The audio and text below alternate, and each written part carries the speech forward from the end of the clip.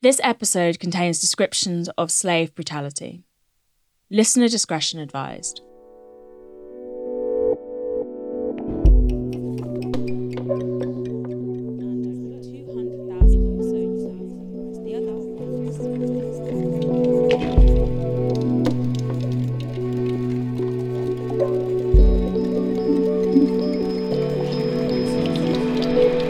When discussing Britain's slavery history, the fiercest spotlight tends to fall on English elites, and with good reason.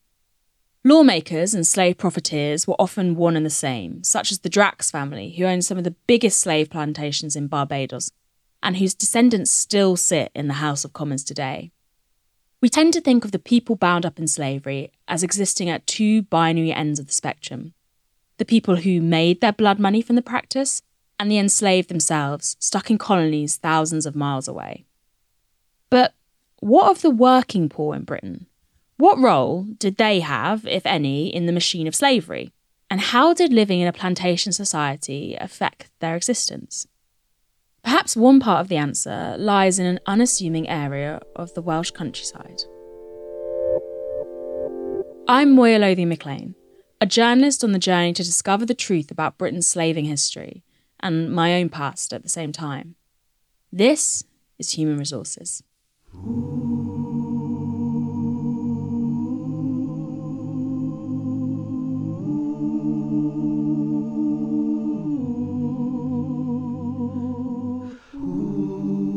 Head to Mid Wales and the county known as Powys. As you can imagine, it's beautifully green with rolling hills, historic gardens and cathedrals. You really don't get a county more picturesque than Powys, except perhaps Herefordshire. But this wasn't always its given name.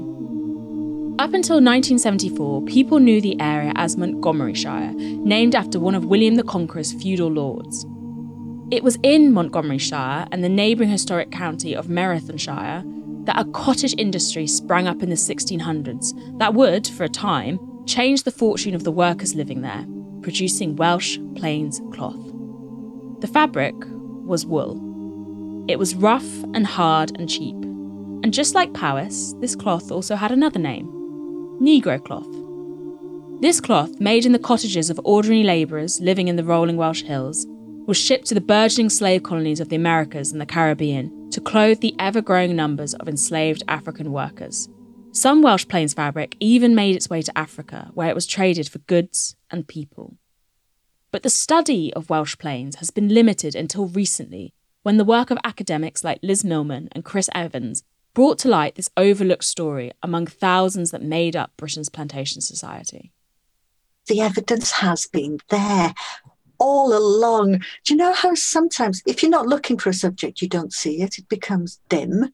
I'm talking to Dr. Marion Gwynne, a heritage consultant and historian who has helped unearth the hidden history of Welsh Plains cloth trade. During the French Wars, round about 1790s up to about 1815, when the gentry of Britain could no longer go around Europe and they had to go on their grand tours, they started turning to places like Wales, they started turning to places like the Lake District and Scotland, and they wrote their travel diaries as they were going along through. They were talking about valleys, flowers, mountains, stately homes. And when they were coming through North Wales, several of them wrote about how the weavers were producing cloth that was clothing the enslaved in the West Indies. Historians over the years have been examining these travelogues and reading about flora and fauna, the types of people that they spoke to, and they have, every single one of them, passed over that sentence where they have discussed that they were going over to clothe the enslaved. So where was this fabric being shipped to? Welsh Plains would have gone down along with other goods, copper, guns, other weapons, other fabrics as well, to the west coast of Africa. Some of it would have been exchanged for enslaved people and for provisions to provide them for the journey over as well. They would then do the horrific Middle Passage, where, of course, initially 30% of the enslaved died, latterly 10%. It was a horrible journey for them. And then they would arrive in the Americas, different places, the Caribbean and North America and South America. We have records of Welsh planes being sold for clothing for the enslaved across all the Americas. The Middle Passage was the forced voyage enslaved Africans took across the Atlantic Ocean and was one leg of what was known as the Triangular Trade. We first mentioned the Triangular Trade in episode 2 when talking about Isaac Newton's dependence on plantation and slave ship networks.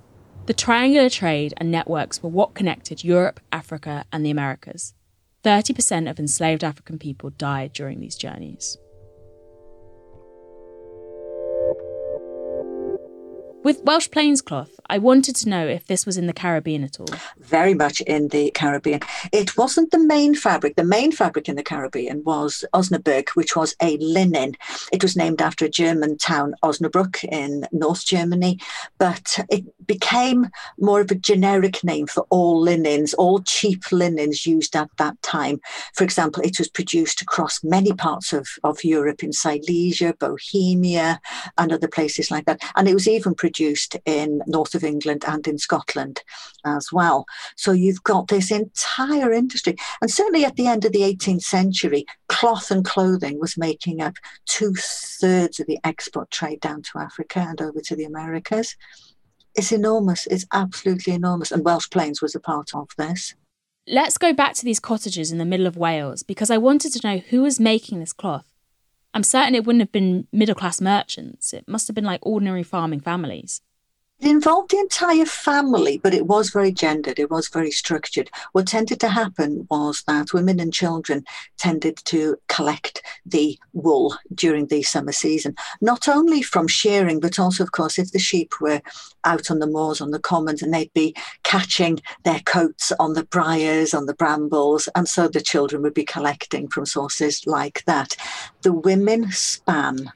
That was their role, and they had wheels, or they used whirls when they were spinning it until the spinning wheel was invented. So they would try to produce as much spun wool as possible for the winter. And of course, then during the winter season, when the farmers and the farmhands wouldn't have as much to do on the farms because of lack of light, because of the winter season, then it was the men who did the weaving. So it was an entire family production. You've also got at that time, there was a massive increase in, these would all have been tenant farmers. None of them would have owned, or hardly any of them would have owned their own farms. And there were a rise in rents, in rates they had to pay, taxes. I suppose we'd call it now a dual economy. They were also doing their sheep farming, which was never a rich way of trying to earn a living. And so they were trying to supplement that by doing the cloth weaving as well. You may have heard of the podcast Juicy Scoop. Wondered what it is? Why aren't you listening? Well, I'm its host. Created it, been doing it for 7 years. I'm Heather McDonald of Juicy Scoop with Heather McDonald. Now, I could tell you why you should be listening to my show, but my listeners wanted to write the ad for me, and here are some of the things they said. Not your regular Juicy podcast. Catch up on all the juicy topics from Hollywood and pop culture to true crime and beyond. Heather McDonald's Juicy Scoop always has great guests, great laughs, and great gossip. It's a comedian's take on the hottest headlines. Juicy Scoop is the pop culture news you want to hear. No BS, no filter, no filler. Raw, real, and in the moment. Throw in the hilarity of amazing comedians that you'll instantly be obsessed with, a juicy crime story, and a dash of normal life in LA moments, and you've got yourself an amazing week of Juicy Scoop.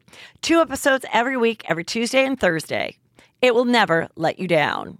What impact could be seen in the Welsh communities producing this cloth? Were fortunes increasing or additional trade coming in? What we find is the early part of when the cloth was going over, the weavers stayed pretty poor, because what was happening was most of British trade was governed by guilds, and they had been from the medieval period. And there was a guild for cloth. This was the Drapers Guild. And they had a main branch in London, and they had a Shrewsbury branch as well. Shrewsbury is right on the English side of the Welsh border, halfway up. It's a beautiful town, absolutely beautiful. Still got some gorgeous medieval buildings there.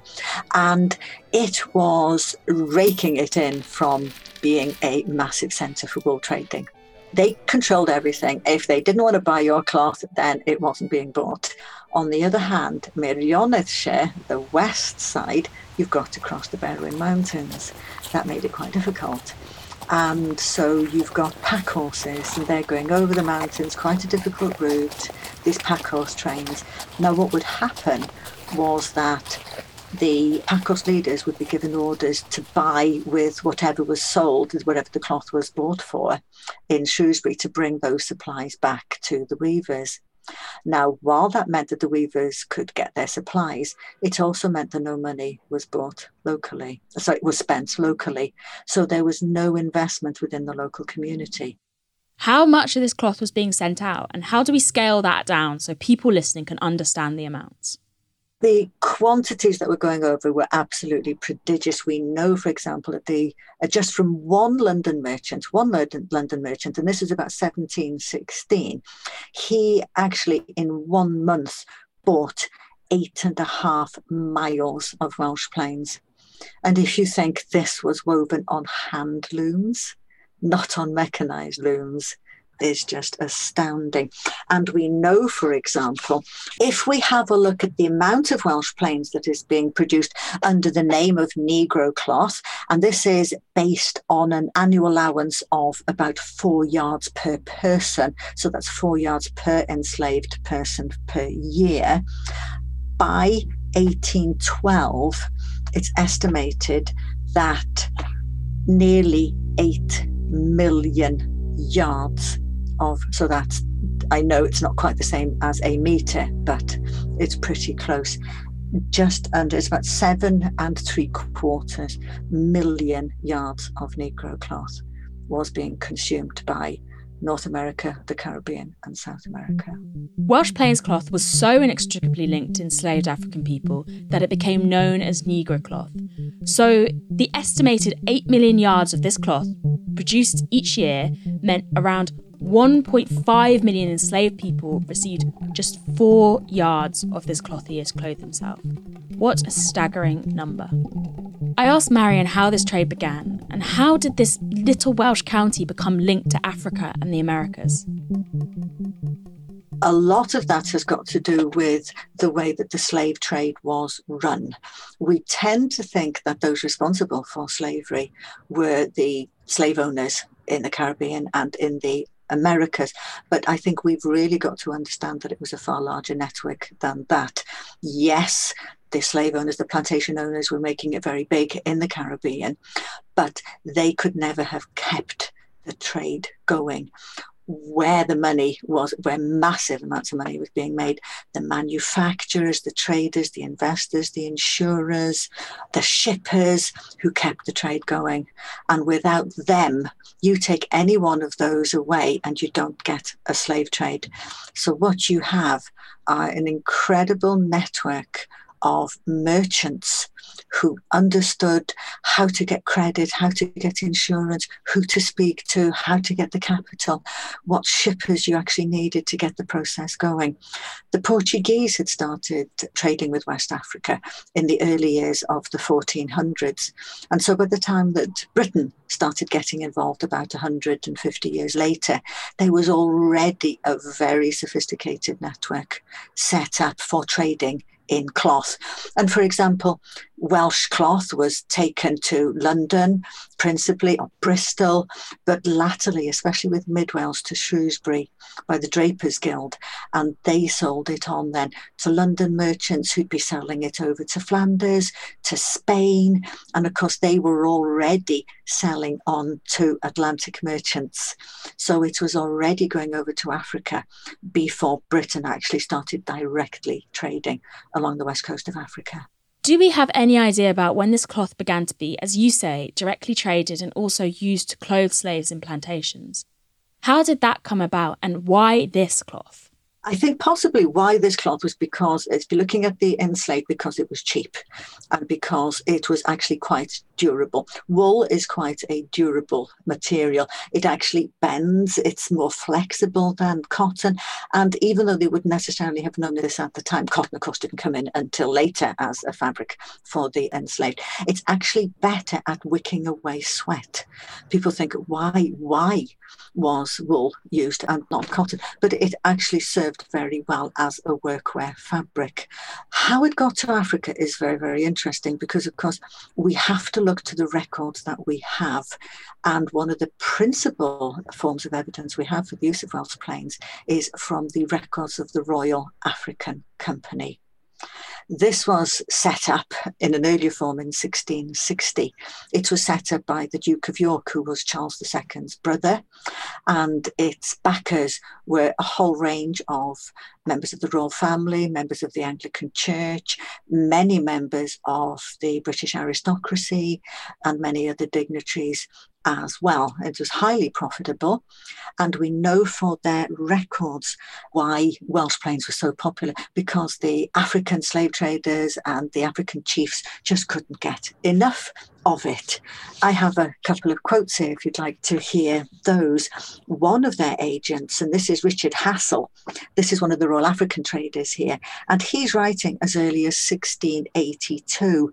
And he says, I do believe that Welsh plains would sell well here, by reason they make all their rich clothes of them, so that care must be had to the several sorts of colours, red, green, yellow, blue, purple and orange, and the Fidalgo, that's the Portuguese trader, gave me a cloth made of Welsh plains, which is very handsome.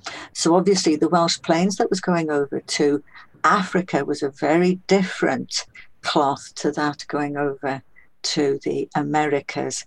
It probably was still a rough cloth, but as you can see, the colours were very vibrant.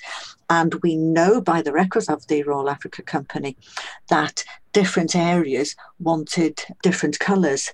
For example, another agent, Mark Bedford Whiting, he actually writes that blue Welsh plains are no commodity here. I have a parcel of them, but will not sell. If your worship can possibly spare us more greens with reds and yellows, but no blue, there not being in any demand here, perhaps blues are better at Cavo Corso. So the Welsh cloth was durable. It was suitable for the hard labour enslaved people performed every day. You could wipe sweat away from your brow and the cloth absorbed it better. This cloth tells a story, and I want to know what else the makeup of the cloth could tell us about the brutality of slavery and about what those who wore it had to endure. Originally, in the very early years of the use of enslaved Africans, let's talk about the Caribbean now. In the Caribbean, there was no obligation on them to provide clothing, and there were many complaints about the enslaved people being naked and how that affected them mentally and how that affected their work.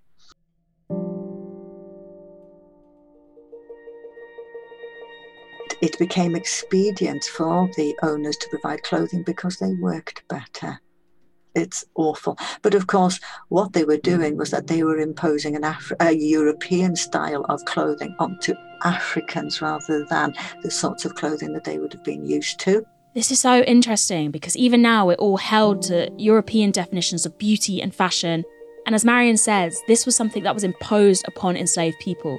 It is a pattern of behaviour that is present now, was present then, and most likely started a long time before then. The amount of initially when they had to provide clothing for them, the very first, it's called the Slave Code that was produced, I think in Barbados, was about 1692.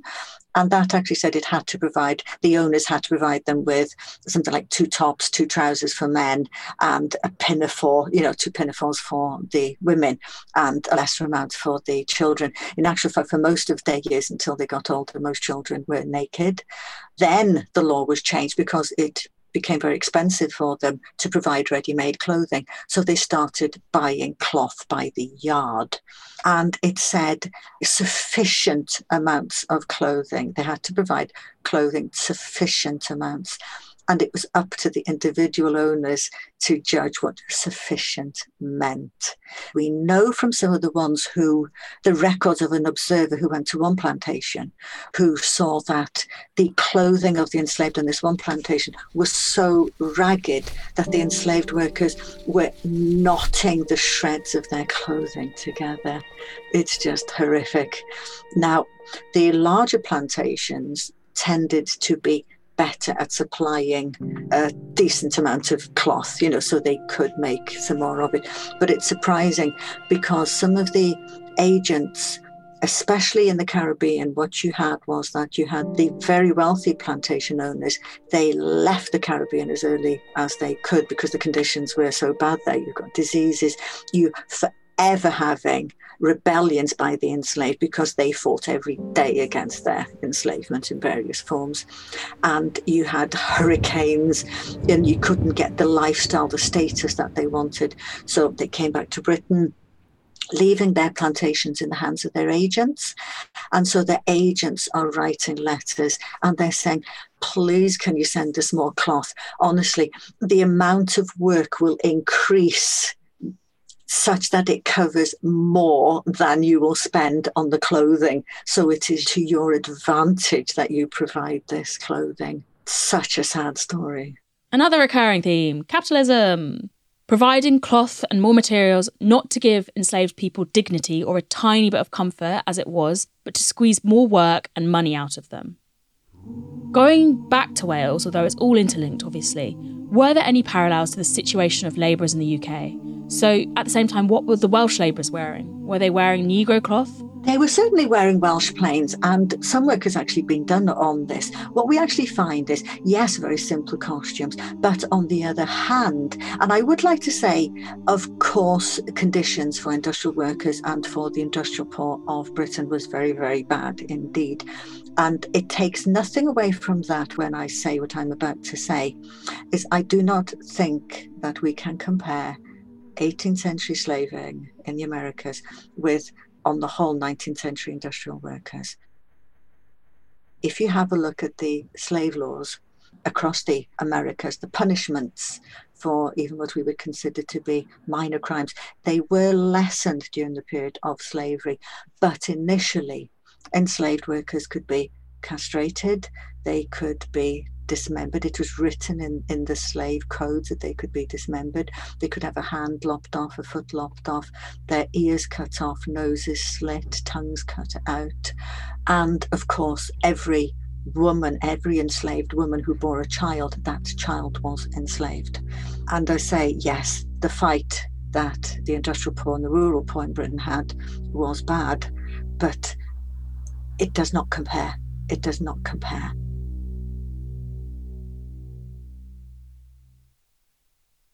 When did this trade, which was so profitable, so prodigious, start dying down, and why? If you didn't need any further proof of how it was connected to the slave trade, the British slave trade ended in 1807 and the use of enslaved labour in British colonies in the 1830s. That led to a drop. It had gone down from 38% of the amount of cloth that has been bought for enslaved workers to 28%. So it was still quite a lot. But the end of the British slave trade was a massive, massive killer for it. Talking with Marion, it feels unbelievable that a key part of British history and Welsh history barely feels known. And why, for so long, this has been glossed over and not interrogated, when the evidence, as Marion says at the start, was there all along, hiding in plain sight. From bopeth yn byw, ac os ceisio unrhyw trio cwyno fy hen fonnwyd I chwyno a ddiw.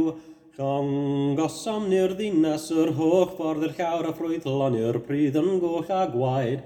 Pen gyrraedd ein car llorion ein clongau tal, cymeresem po bennau dau gobaith. I think in many ways they just didn't know how to deal with that information.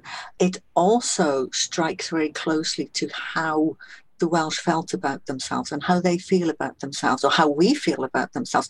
I'm Welsh, I'm Welsh speaking, I come from the heartland of, Welsh speaking Wales. And so I know at a very personal level what this actually means. Because of the relationship of Wales with England, there's a tendency for some within the Welsh community to think of themselves as victims of English colonialism. So to think of Welsh people as being perpetrators has never sat comfortably with people. And say, for example, one of our, I suppose, more popular editors, social commentators a few years ago, he actually said that no Welshman ever took part in the empire.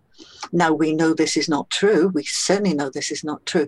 And he defends his statement by saying, yes, of course, he knows that Welshmen did take part in the empire. But when they did so not as Welshmen, and that's the term he uses, Welshmen, but as Britishers. That is, they weren't Welsh when they did it. That distance, that separation. But of course, we know that Welsh people played their part in empire as much as other nationalities did as well. Detangling the dense strands of the Welsh plainscloth has taken me deeper into the heart of the British plantation society than I've been before. For the first time, I have a glimpse of how the livelihoods of ordinary working class people became bound up in the slave trade. It's made more complex by those workers being Welsh, itself an original colony of England. I'm not ready to leave the story behind yet, and I think there's more threads to unravel. Human Resources was produced by Renee Richardson. Our researchers are Dr. Alison Bennett and Arisa Lumba. Sound design by Ben Yelovitz. The original song you heard was Tudor Gwyn's Suganami Jones, which is about Sir Henry Morgan. Steel pan and flute by Sian Herbert. Extra sound recordings, Sandra Dobrozemski and Jay Hope on violin, and James Collins, choral vocals. Our production assistant is Rory Boyle. This is a Broccoli production.